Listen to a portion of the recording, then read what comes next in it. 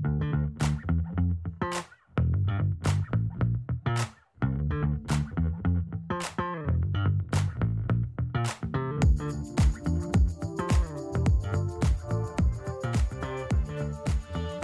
everybody, and welcome to June. We are recording on the morning of Monday, June the 5th, where the Phillies are coming off a weekend series win over the Washington Nationals. Always good to, as Scott Lauber says, apply a little deodorant. Playing the Nationals covers over a lot of the stink of the past week, where the Phillies find themselves still 8 games out of first place in the National League East. I feel like every time we're recording, they're 7 or 8 games out. They're 27 and 32. It's been this way for like a month and a half. They're 27 and 32, which is not great, but then again, neither is the rest of the National League. Let's bring in the one, the only, the Athletics Phillies beat reporter, Mr. Matt Gill. Matt, how was your weekend? I was good. I was not in DC. I did the first 2 legs of the trip, Atlanta, New York, and I took some time at home this past weekend, and I missed the Drew Ellis game. Now, none of us saw that coming, so I think you're in a shared boat with a lot of people there. Drew Ellis, who, as has been covered now, was unemployed at home at Indiana a couple of months ago, sent to Double-A Reading to start his Phillies tenure, now just arrives and is God, I guess, sure, for a day. Anyway, I remember there was a series a couple of years ago where the Phillies were playing Arizona. It was in Arizona, and Ellis had just gotten called up, or he was 2 weeks or something into his career, and he was hitting like 130 or whatever. And I highlighted him. I'm just like, I know this guy's going to do something annoying. I don't think he ever ended up doing anything big, but it's just funny to see this come full circle 2 years later. Yeah, I mean, I wrote a little bit about it today in The Athletic. I mean, his agent was literally reaching out to teams. I mean, looking to try to get him a job, any job. And he contacted the Phillies, and the Phillies, it's not like sometimes you're lucky. I mean, it's not, they did a little work on him. Like after the agent contacted him, and, they liked him. They had a couple injuries at Double-A in the infield, a couple guys who got hurt for the season, and sent him to Double-A, and that was the intention, was to sign him as organizational filler, see what happened, and there you go. But he has 2 home runs now, Paul, in his Phillies career, and I wanted to highlight some players that he is now tied in Phillies franchise history with those 2 home runs. Okay, let's hear it. Some really quality ones here. Did you know that Abraham Nunez only hit 2 home runs with the Phillies? I did not, but I do now. Well, so Abraham O. We'll just keep going down the list. Yes, that's right. Ricky Otero, a great 90s Philly. Eric Bruntlett had 2 home runs in his career with the Phillies. Wait, he only hit 2? He only hit 2. Oh, my God. Same with Ty Kelly and Howie Kendrick. Tiebreaker Kelly. Cliff Lee had 2 home runs with the Phillies. Oh, what a beaut. The Howie Kendrick thing is amazing because he hit so well. Yeah, only 2 home runs. Jose Bautista, Roger Bernardina, Ryan Bogusevic, Tyler Houston, famous for getting released because he upset Larry Bowa one year, 2003. Logan Morrison, remember Logan Morrison? Oh, Lomo Phillies. Lomo Phillies, right? Yeah, Cody Ransom, oh my God. and a true rebuild hero who only had 2 home runs in his time with the Phillies, 28 games, Hector Luna. Oh, Hector. What a gem. The Logan Morrison thing is funny to me because if you are blessed enough to not have been on Twitter in the early 2010s, it's a phenomenon that would escape you. Just how locked on to Logan Morrison a subset of Phillies fans were in the early days of like Phillies Twitter and picking up on this stuff. He was an outspoken personality, like in the early, he was one of the big first faces of baseball on the platform. And people were just like, they were all over it. He was funny. He was engaging. I thought it was partially charming, but so many Phillies fans, despite him playing for the Marlins, were just glommed onto the guy as like, come to the Phillies. And then eventually he does. They finally got him. Yeah, right. They get 2 home runs. So that's what Lomo Phillies is all about. because Oh, his I original missed handle one. was Mike Global Marlins. Sweeney. Mike Sweeney. Oh my god. Oh man, talk about another guy Phillies fans loved. Like that was instant fan favorite, even though he was only around for a hot minute. It's a good list.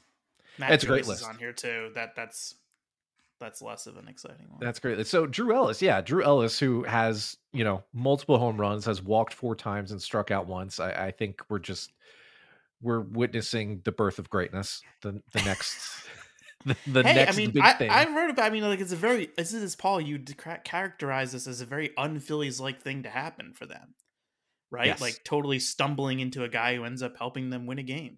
Yes. Out of nowhere. He carried them. Yeah, I mean he and Castellanos both, but like he absolutely, well, and Schwarber yesterday. He is somebody you hope can have just a really out of nowhere hot 2 weeks, and then that's how you remember him, right? Because you wouldn't say Drew Ellis is going to be blocking somebody like Derek Hall when Derek Hall is ready to come back or something like that. Like you don't really expect that. So now's the time to build up that cult hero portfolio. Just keep doing what you're doing, man. That you have absolutely no pressure. Yeah, he's not going to block Bone, but I mean, like, if Drew Ellis has like a good week or 2 weeks here, I don't know, like they could keep him over Josh Harrison. I mean, I don't think that that's like a crazy thing to suggest. Well, and this will parlay nicely into what we're going to talk about a little bit later. But I think there's some concern over the way Josh Harrison is playing, and when you have a guy on a guaranteed deal, you have a little bit more leash before you start thinking about cutting bait. Absolutely, like this isn't a minor league call up with options that you can send out and try somebody else after 3 weeks. Like you're paying the guy $2 million, you expect him to do a little bit more as a major league veteran, to produce a little bit more in a part-time role, and he hasn't really been doing that.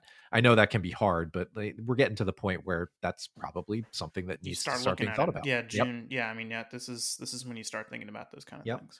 So the segue that I mentioned, and this was an idea, Matt, that you came up with that I love, is we need to take a look at the litany of concerns that currently befall our 2023 Phillies, who, again, in case you didn't catch it, sit at 27-32. They managed to avoid falling solely into last place by virtue of their series win in the final 2 games over the Nationals. That was close. They flirted with disaster, but they never quite occupied the basement all on their own. There are things going on with this team that aren't great. If you've been listening to us for the last couple of months at this point, you're probably well aware of them. But what we need to do, what you and I need to do, Matt, is we need to sort this out. We need to put a little bit of structure around this. It's a little bit formless and shapeless out there right now. You just kind of reach up into the cloud and pluck down your favorite worry, and roll with that on a given day. But no, we're not going to do that. We're not just going to go aimlessly stream of consciousness today. We'll save that for next week. We'll get right back to our normal programming then. No, today, what you and I are going to do is we're going to hold a 4-round concern draft where we are going to work through and itemize and categorize and prioritize what our top worries are for this team. That's what we're going to do. We're going to work through it, baby. Do we think 4 rounds are enough to list all of the concerns? Not for every single one, no. And I'm sure there's going to be like at least one that I'm going to forget, like an obvious one, but it'll give us 8.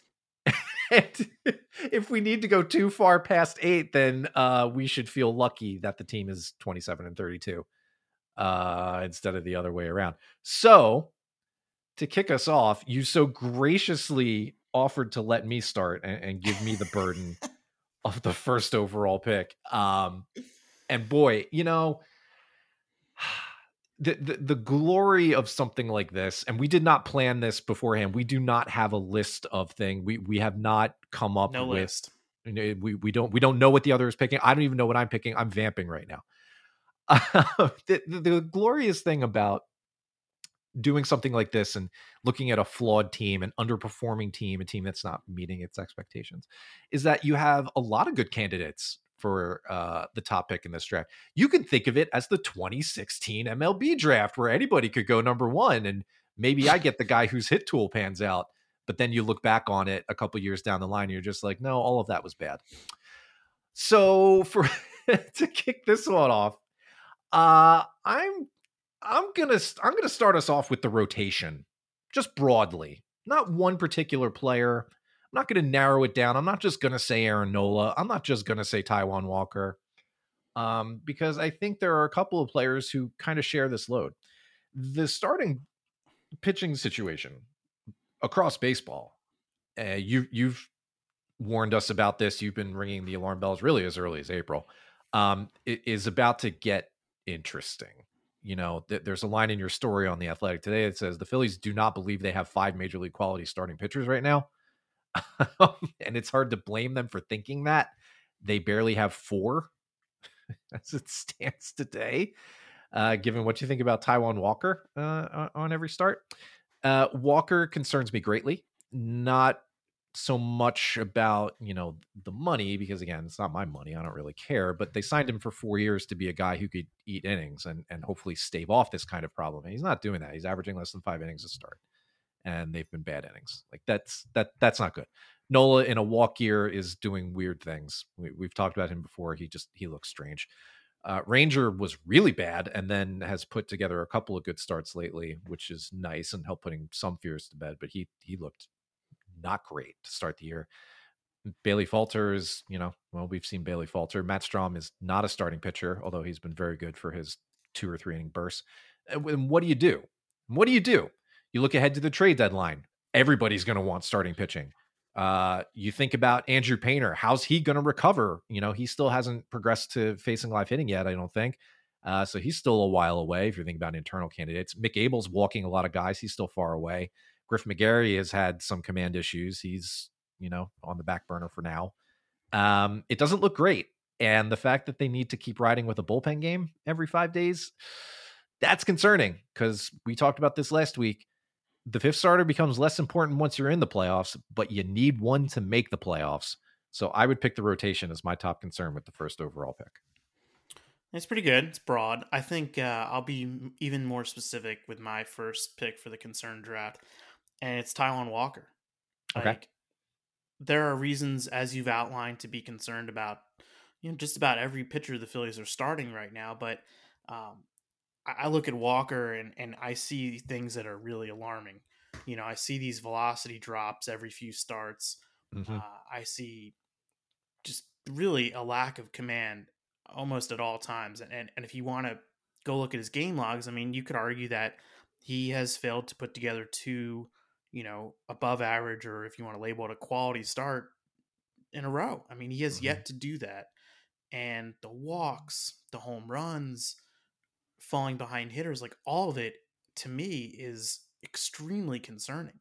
Mm-hmm. And for the reasons that you outlined, Paul, I mean, like if they were to suffer an injury right now to one of their 4 starters, since they only have 4 starters, I mean, I don't want to like overstate it, but I mean, it would be quite devastating. It would be quite devastating right now if they suffered an injury to one of their 4 starters, because I don't know what they would do.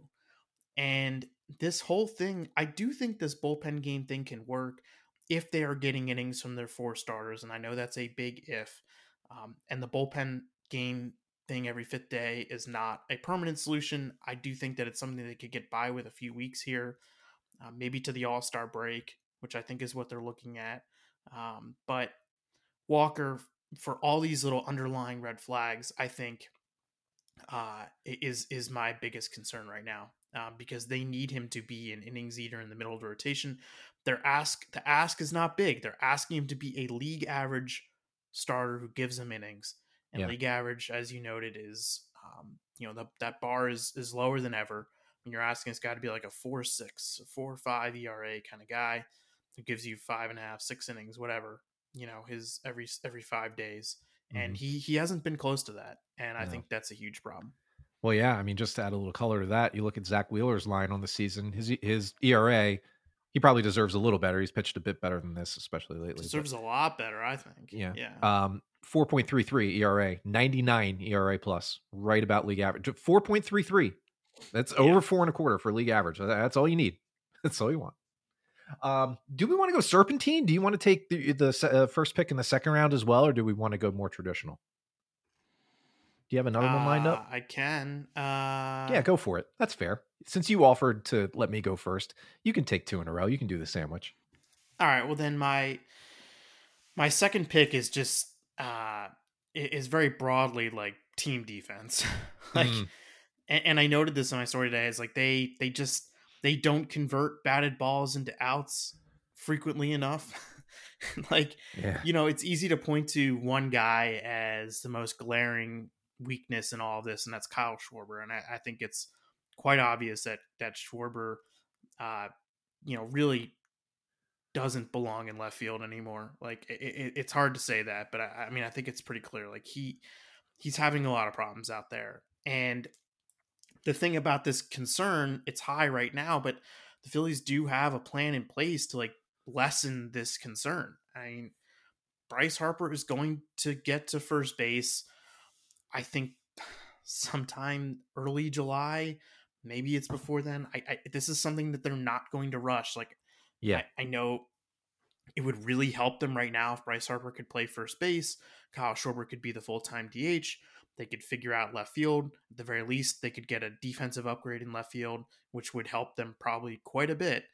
But the risk is that Bryce Harper, once he starts throwing a little more intensely, injures that reconstructed elbow, and then now you've lost him as a hitter. And I mean, that is the last thing you want. And the elbow is more at risk throwing than it is swinging. And that's why they were willing to rush the swinging part of this. And, obviously the results speak for themselves. They've been pretty good.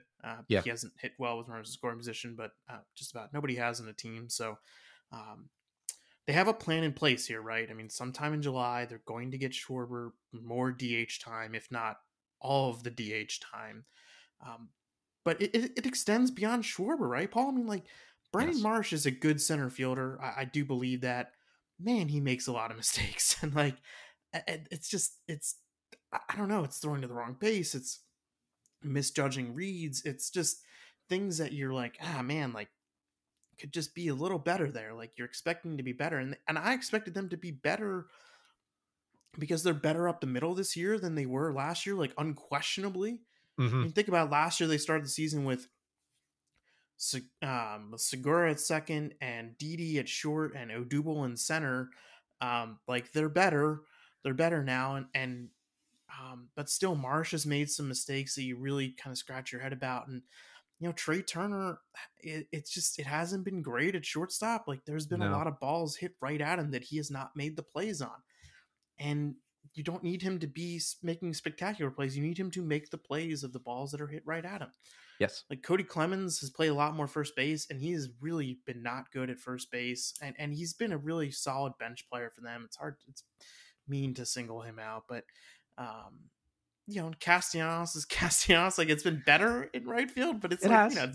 it's never going to be above average. So I mean, Stott I think is like one of their few above average guys. I think second base is where he belongs, and then even like third base, like Edmundo Sosa when he was playing more there, had some mistakes over there. It's just overall, it's just not great, Yeah. and that has not helped the pitching. So I think team defense is a huge concern here. I think it has contributed to the amount of runs that they've given up and just sort of these long innings because they're giving up extra bases when they shouldn't be giving them up. Hmm.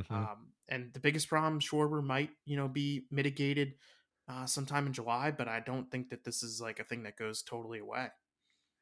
Yeah, that makes sense. It's all a snowball effect, right? The things you were just mentioning, the extra bases, the extra pitches thrown, all of that coming back to needing to use pitchers for longer in their outings and maybe or longer in terms of pitch count and eating up fewer outs as they go. Like it all has this kind of chain reaction effect to it.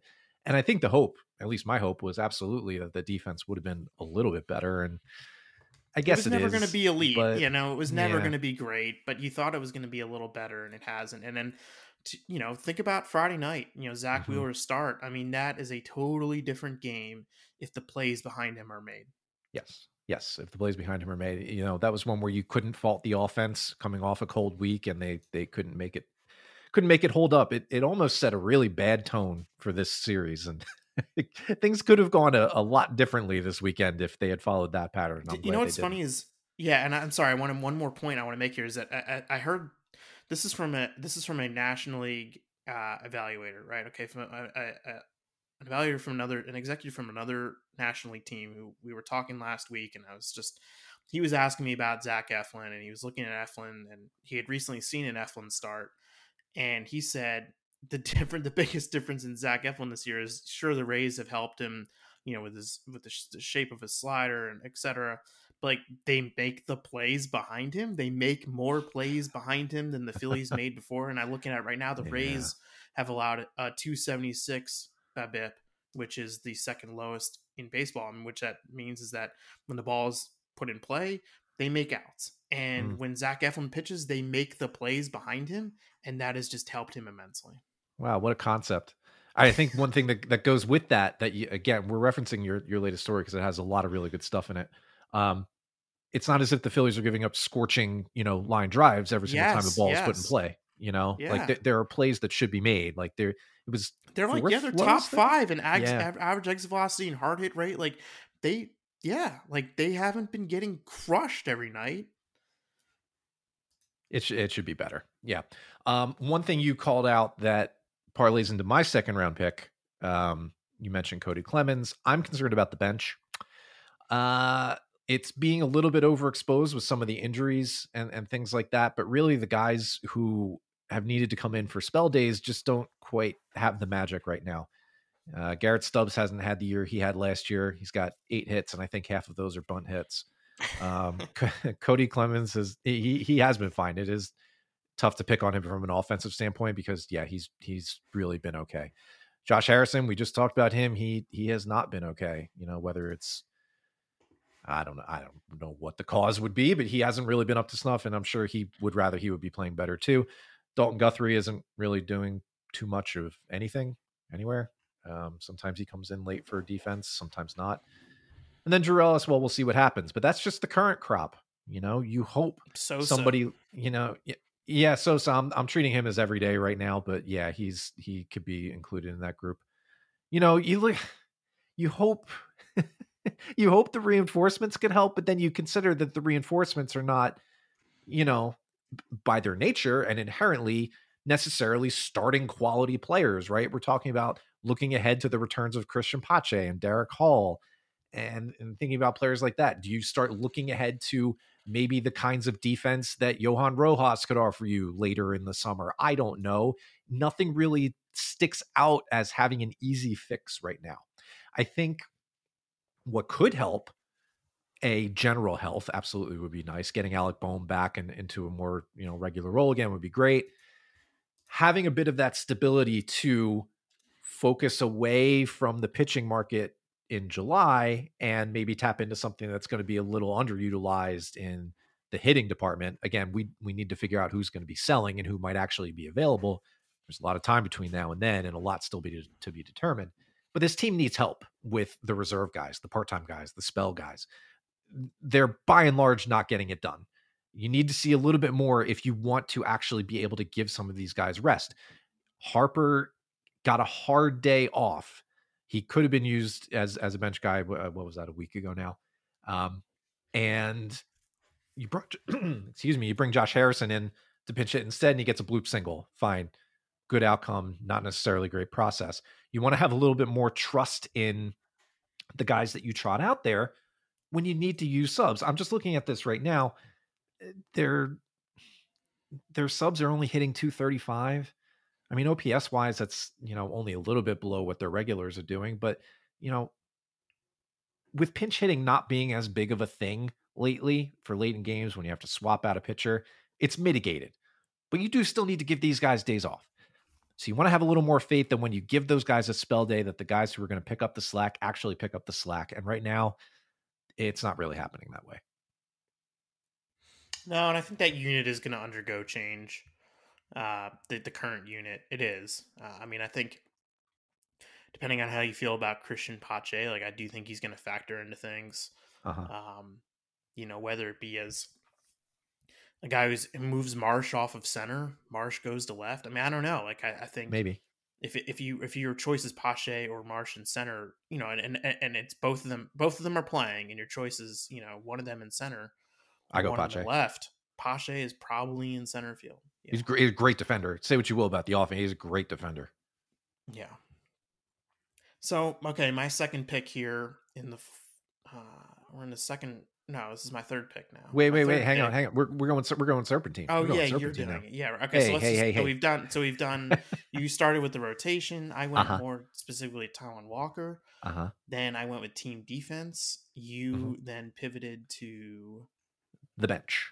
the bench, Hmm. and now here we are in the third round of the concern draft. What do you got, Paul? This is where I picked Trey Turner, and it's not a long term concern. It's just concern for this year. I firmly believe that this guy is still a star caliber player, and I think you'd be kind of silly to think otherwise because there's nothing injury wise right now that we know of that could be holding him back. What's happened to him has just been weird. And when something weird happens and goes against expectations, it's actually by and large a little bit easier to expect things to return to normal fairly quickly, especially when you're talking about a multiple time all-star, a guy who won the Silver Slugger at his position last year. Like, this will change. The problem now is we're in June and he's still putting up an OPS under 650. And time is starting to run a little bit short. This is starting to get to the point where you wonder what he's going to give you for the rest of this year or when it's going to kick in. I am still in the camp that firmly believes something will click for him this year. The problem now with each passing day, and it's growing, is when that's going to happen and will it be too late when it does? There have been other guys who have picked up the slack in the meantime on offense. It's mostly been Castellanos carrying the offense along with Harper since he's come back. Those two guys, I feel like, have been, the big driving forces. Hopefully Schwarber keeps playing well in June. He's off to a good start as usual. We'll see. The rest has been fine. Okay. Certainly not enough to make up for the lack of starting pitching effectiveness. Having Turner get back to his normal self for this year, I can't say this enough. A concern for this year does not roll over for me into the rest of his deal. It does not mean we're looking at a decaying contract already. That's not what we can't make that proclamation right now. That's lunacy. That's not where I'm going with this. We just need him this year. We need the Trey Turner we expected this year. And the sooner the better. The patience is starting to wear thin. You can even see that with Rob Thompson finally moving him down in the order. Something has to change. Something has to get a little better. I'm sure he knows this. He's a human being. He's not immune to this. He's undergone a lot of change. I think he and his wife just had a kid. He moved to a new city. He's got a new home ballpark. He's, probably feeling the pressure, I'm sure, of the home crowds. There's a lot going on with this guy. I get it. Harper probably underwent the same similar thing his first year. Castellanos experienced some of that. Schwarber, to an extent, experienced some of that. It's got to click. Hopefully he gets over the hill sooner than later. But my concern for him this year is that it might just happen a little bit too late. All right, my next pick is going to be tangentially related, and that is, and this is a little more nebulous, but it's the general approach, the general style of this team's lineup. Yes. Yes. And it's just, I guess maybe you can distill it down to like, okay, fine, the team's on base percentage. That Okay. maybe Yeah. that's like the best way to represent this. But Mm-hmm. they enter today fifth in slugging in the NL, sixth in batting average, and 12th in runs. And why is that? It's because they're 10th in on base percentage. Like, it's it's simple as that. And like, you referred to Thompson moving Trey Turner down the line, which I honestly thought was a little overdue. I'm not going to lie. Like, and I'm not a big lineup guy. Like, I'm not, but I do think when you have a player that was very clearly pressing and trying to, make everything right with one swing, like, I don't know, it probably made sense to move him down sooner than he did, just to try to relax or just relieve some pressure. But some guys, when you move them down, that adds more pressure because they're like, oh, now I gotta, he already, you move me down, like I gotta get back to my spot. So I look at, I've referenced the stat a million times this year, Paul, but like it is still mind-boggling to me, even with a really good day yesterday. The Phillies have a 277 on base percentage from the top two spots in their lineup. And that's eighth worst in modern baseball still. It's so bad. I mean, it's unbelievable how bad it is. And it's like, people are trying to explain like why they haven't scored. And it's like, I don't know. Like, I think it just comes solely back to this. Like, they are not getting on base at the top of the lineup.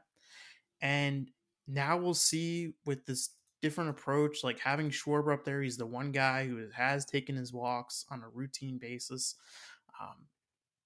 There's probably not enough guys, that you feel like can get on base when you absolutely need it right now in this lineup.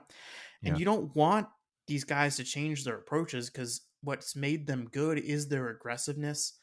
And Turner, Real Muto, Castellanos certainly fit that category. Marsh, I Yes. think, does too, even though he has walked a bit more this year. He is an aggressive hitter. Bohm, similarly, not a guy who will take his walks, more looking to do damage earlier in the counts, and I get that.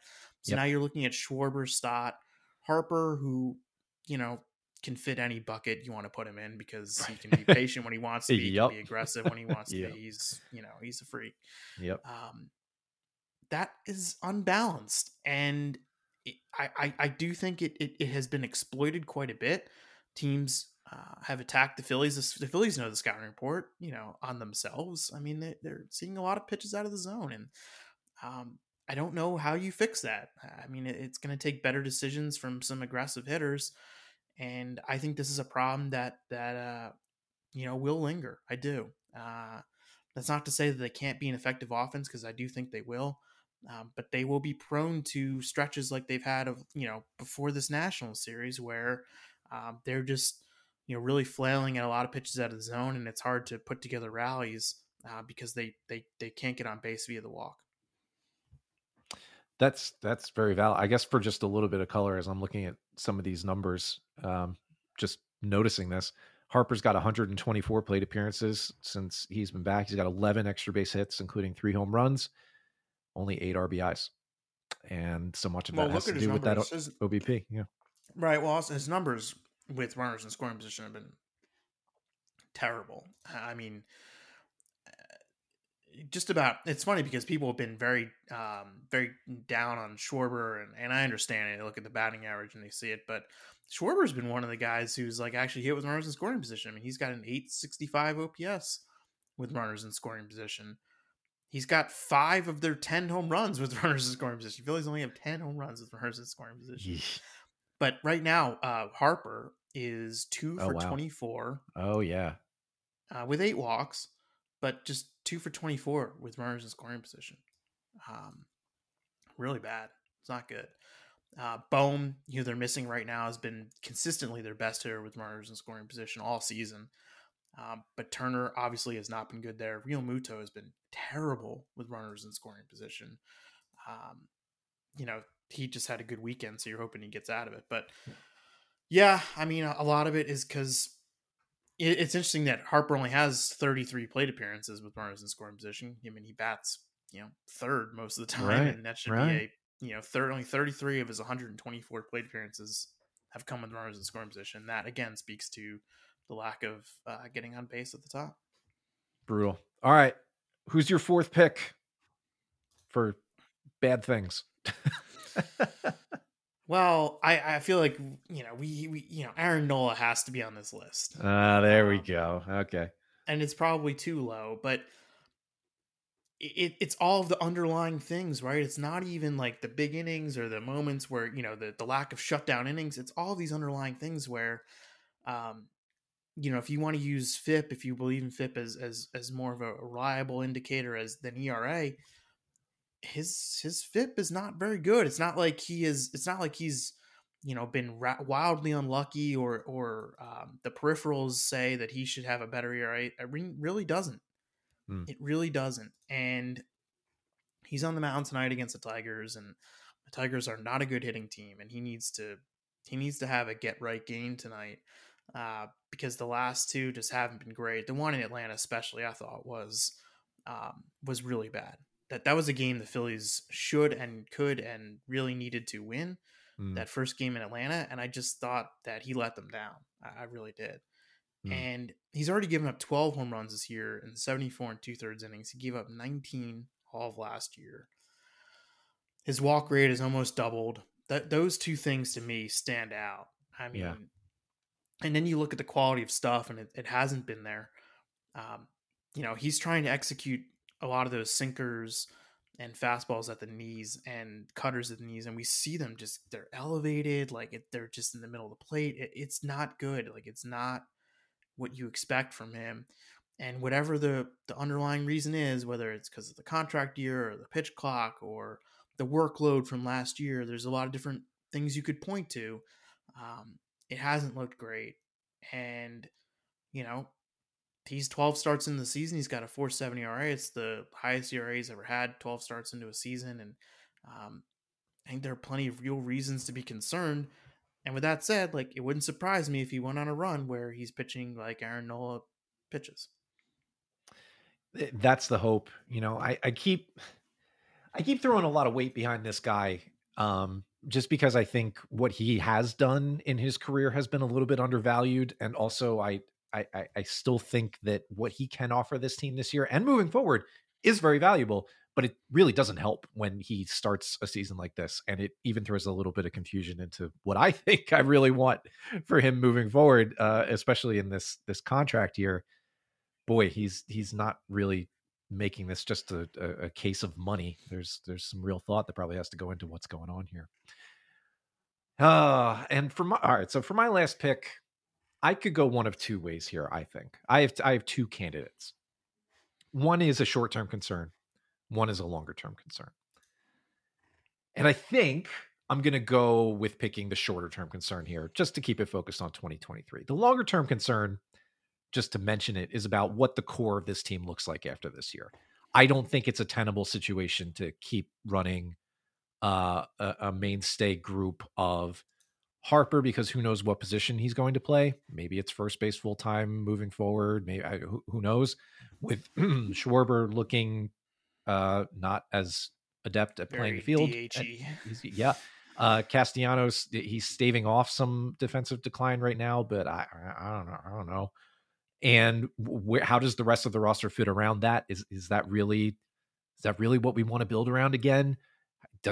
Can Rhys Hoskins fit into that? Probably not. Like something would need to change there if he was to come back. There's a lot to that. I'm not picking it. I'm not going to go deep into it. My actual pick, my actual pick, the thing that I want to talk about, is the trade deadline. I am curious, maybe more than concerned, but I am starting to think more and more about what late July and the first day of August is going to look like for this team. Because if they don't get out of this rut, if they don't have it kick in, that they should be playing better, that they are a better group of baseball players than one that's 27-32 in 59 games. Well, then what? Then what do you do? First of all, you actually have to finish the year. You have to have enough healthy bodies to finish the year. So if you think about, if you're far enough out of it that you want to consider trading Aaron Nola, well, we're already in a spot where we're not trusting the guys in the system to, be starting pitchers. And if you're counting on bullpen games for 40% of your rotation turns, a lot of guys are going to get hurt, and that could have long-term impacts on their careers. So, let's just think about that for a second. Beyond that, what could this team buy? What could they really be realistic buyers of? You call out in your story that there are two probably forefront concerns, one being starting pitching, of course, which we've talked about, but a lot of teams are going to be in on starting pitchers, which should drive up the prices. And the Phillies do not have a huge farm system to draw from. More than that, there's the existential question of, is this a team that you should go all in on, really cash in chips? That's what I said. I thought your concern is going to be Dave Dombrowski's approach. I do not know what he's going to do. I can understand there being a line of thought that goes, well, look at this talent. Yes, it's underperformed, but look at it. This is a talented group of players. They just have to play better. And we're 3 games out of the wild card. Like we're right there, Right. So then what do you do? Like this is why they pay these guys the big bucks, because they have to make these decisions. But then, like, what do you do? Right. And who do you draw from in your prospect pool? Do you start thinking about, trading some, maybe a guy like a Gene Cabrera, who is a deeper system, maybe potential gem kind of guy. Cash in some of your better prospects. Yeah, right. But I'm thinking along the lines of, look at what Ben Brown is turning into for the Cubs when you traded for David Robertson. A little bit of a different situation, but similar things. Do you let somebody, pry through your complex guys to really take advantage of a situation here? Do you feel the pinch? Do you feel the pressure? I would hope that they don't really dip into some of the top guys. Obviously, they're not trading Painter because health concerns on top of valuing him the way they do. But what do you think about the way Abel and McGarry have performed with their higher walk rates? How much value do they still hold? There's a lot that really needs to go into thinking not just about what direction this team could go in between now and the end of July, because it's still very much up in the air, thanks to this team being not great and the NL being not great, but also because what do you pull from? Do you think about trading Hao-Yu Lee if something presents itself? Like, he might not be a star necessarily, but he is one of your better hitting prospects. There's a lot on my mind and thinking about what the deadline is going to look like. And I do not see one thing emerging as more likely than another as we sit here right now. Maybe the homework assignment is going to be this, and I don't know the answer. Again, you reference this. It's like you don't know what teams are going to be selling, and which, it's just so far away, and there's so much parity right now. I mean, and even the teams that we think are going to be selling right now, there's just not a lot to pick from. But is there a right-handed hitting, OBP kind of type corner outfielder that will be available for them to trade at the deadline?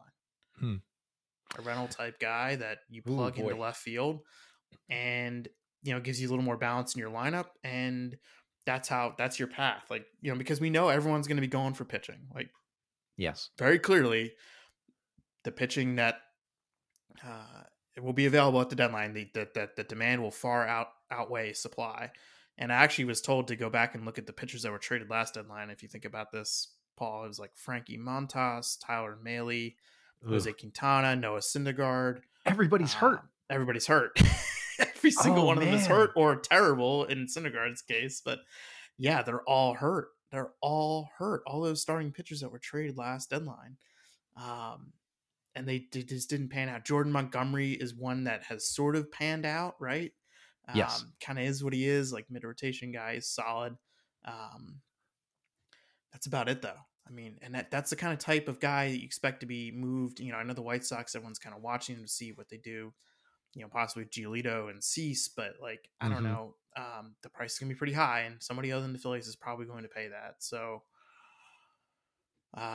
if you can get out of that starting pitching market and find a different avenue to upgrade your team, I think like a right-handed hitting patient corner outfielder fits. I just don't know who that guy is because I don't know if he exists. It's really hard. The funny thing that I was looking up in the background as we started talking about that, Chris Bryant, not that it would happen. It would not happen. But, sorry. but no, yeah. But I pulled up his page. He's back on the IL. He is not slugging. I mean, he's a right-handed hitter. It's one of the greatest golden parachutes ever. He's slugging 398 at home. God. Oh my God. Coors. Oh, that's tough, man. Like he's not striking out a ton, but like the power is just going. He's not slugging. Anyway, that's a fun little diversion. I don't know what that looks like, right? You were just saying there are a couple of obvious sellers right now: the Royals, the A's, the Rockies, probably the Nationals.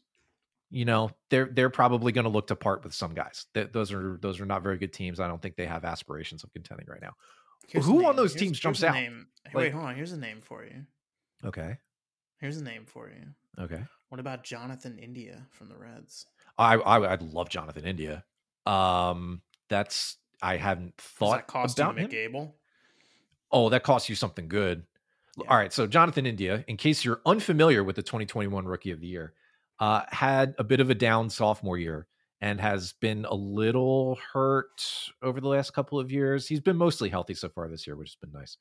On the year, he's got a 108 OPS plus, 785. He's a second baseman by trade. Good stolen base numbers. Doesn't strike out a ton. Good gap guy. Probably about to switch positions.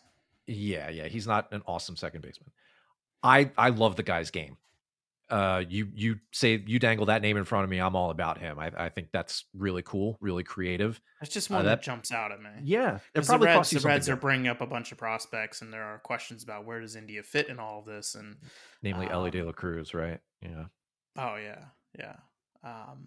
They've had breakouts from Spencer Steer and Matt McLean. Looks like a big league shortstop, and Yeah, I don't know. That's just one that jumps out. I mean, it probably costs you too much, but I mean, and then again, like, he's got control. Like, Yep. he's a guy that you can trade for and have, but he probably costs you, yeah, one of your at least McAble, I'd say, right? Yeah, At he would cost least. you something good. I mean, he's 26. This is his third year, so he'll have all 3 arbitration years after this one.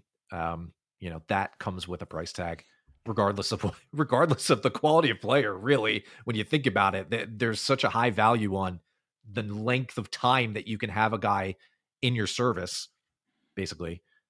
That you add on a quality hitter on top of it. Again, he's not world beating. He's not going to turn into, Ryan Sandberg most likely, but he's a good player. And that's a name that excites me. I think that's interesting and creative. And they're probably going to need to think along those lines, even if they don't pull something off.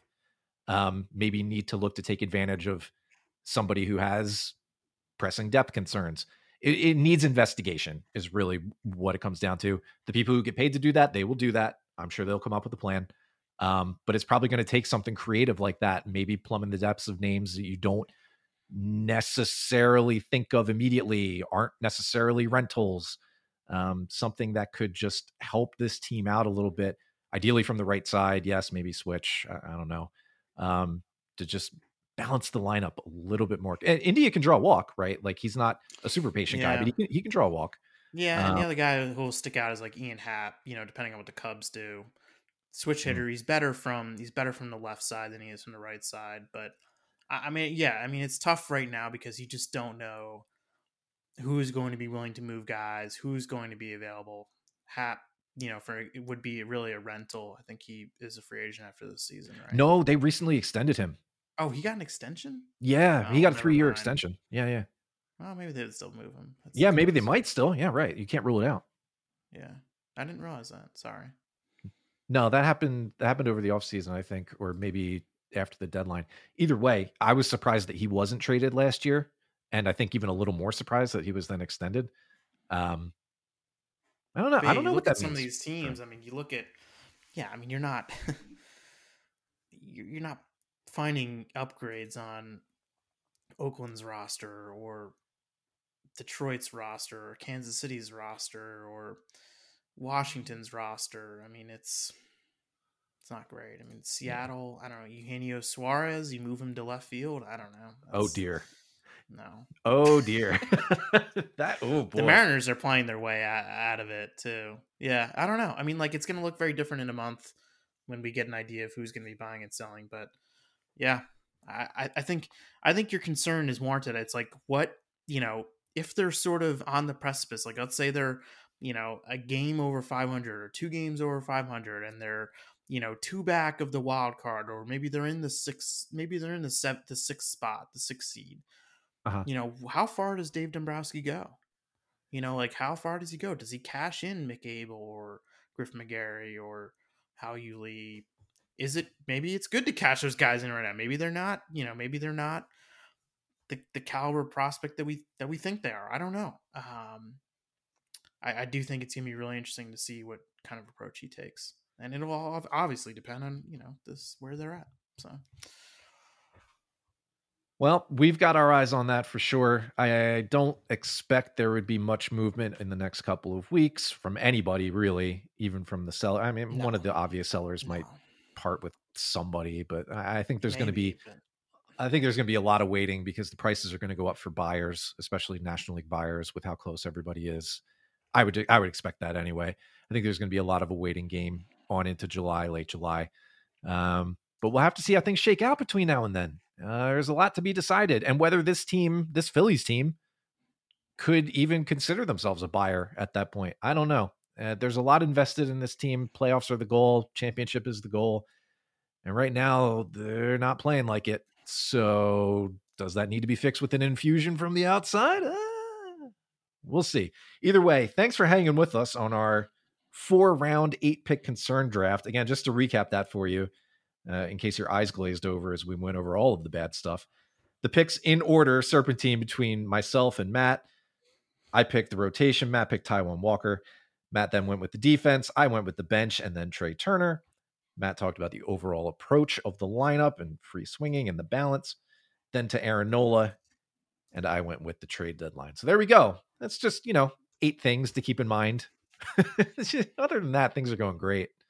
I think I found the guy. Oh, the deadline guy? Who is it? Randall Grichuk. You know what?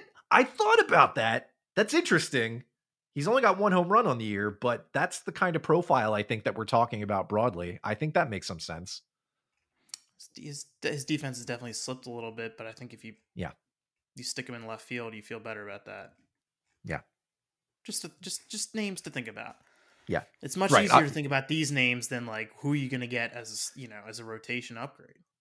Oh yeah, for because sure. I outside of Cease and Giolito, and I'm not convinced the White Sox move those guys. Like, it's not good. It's not good.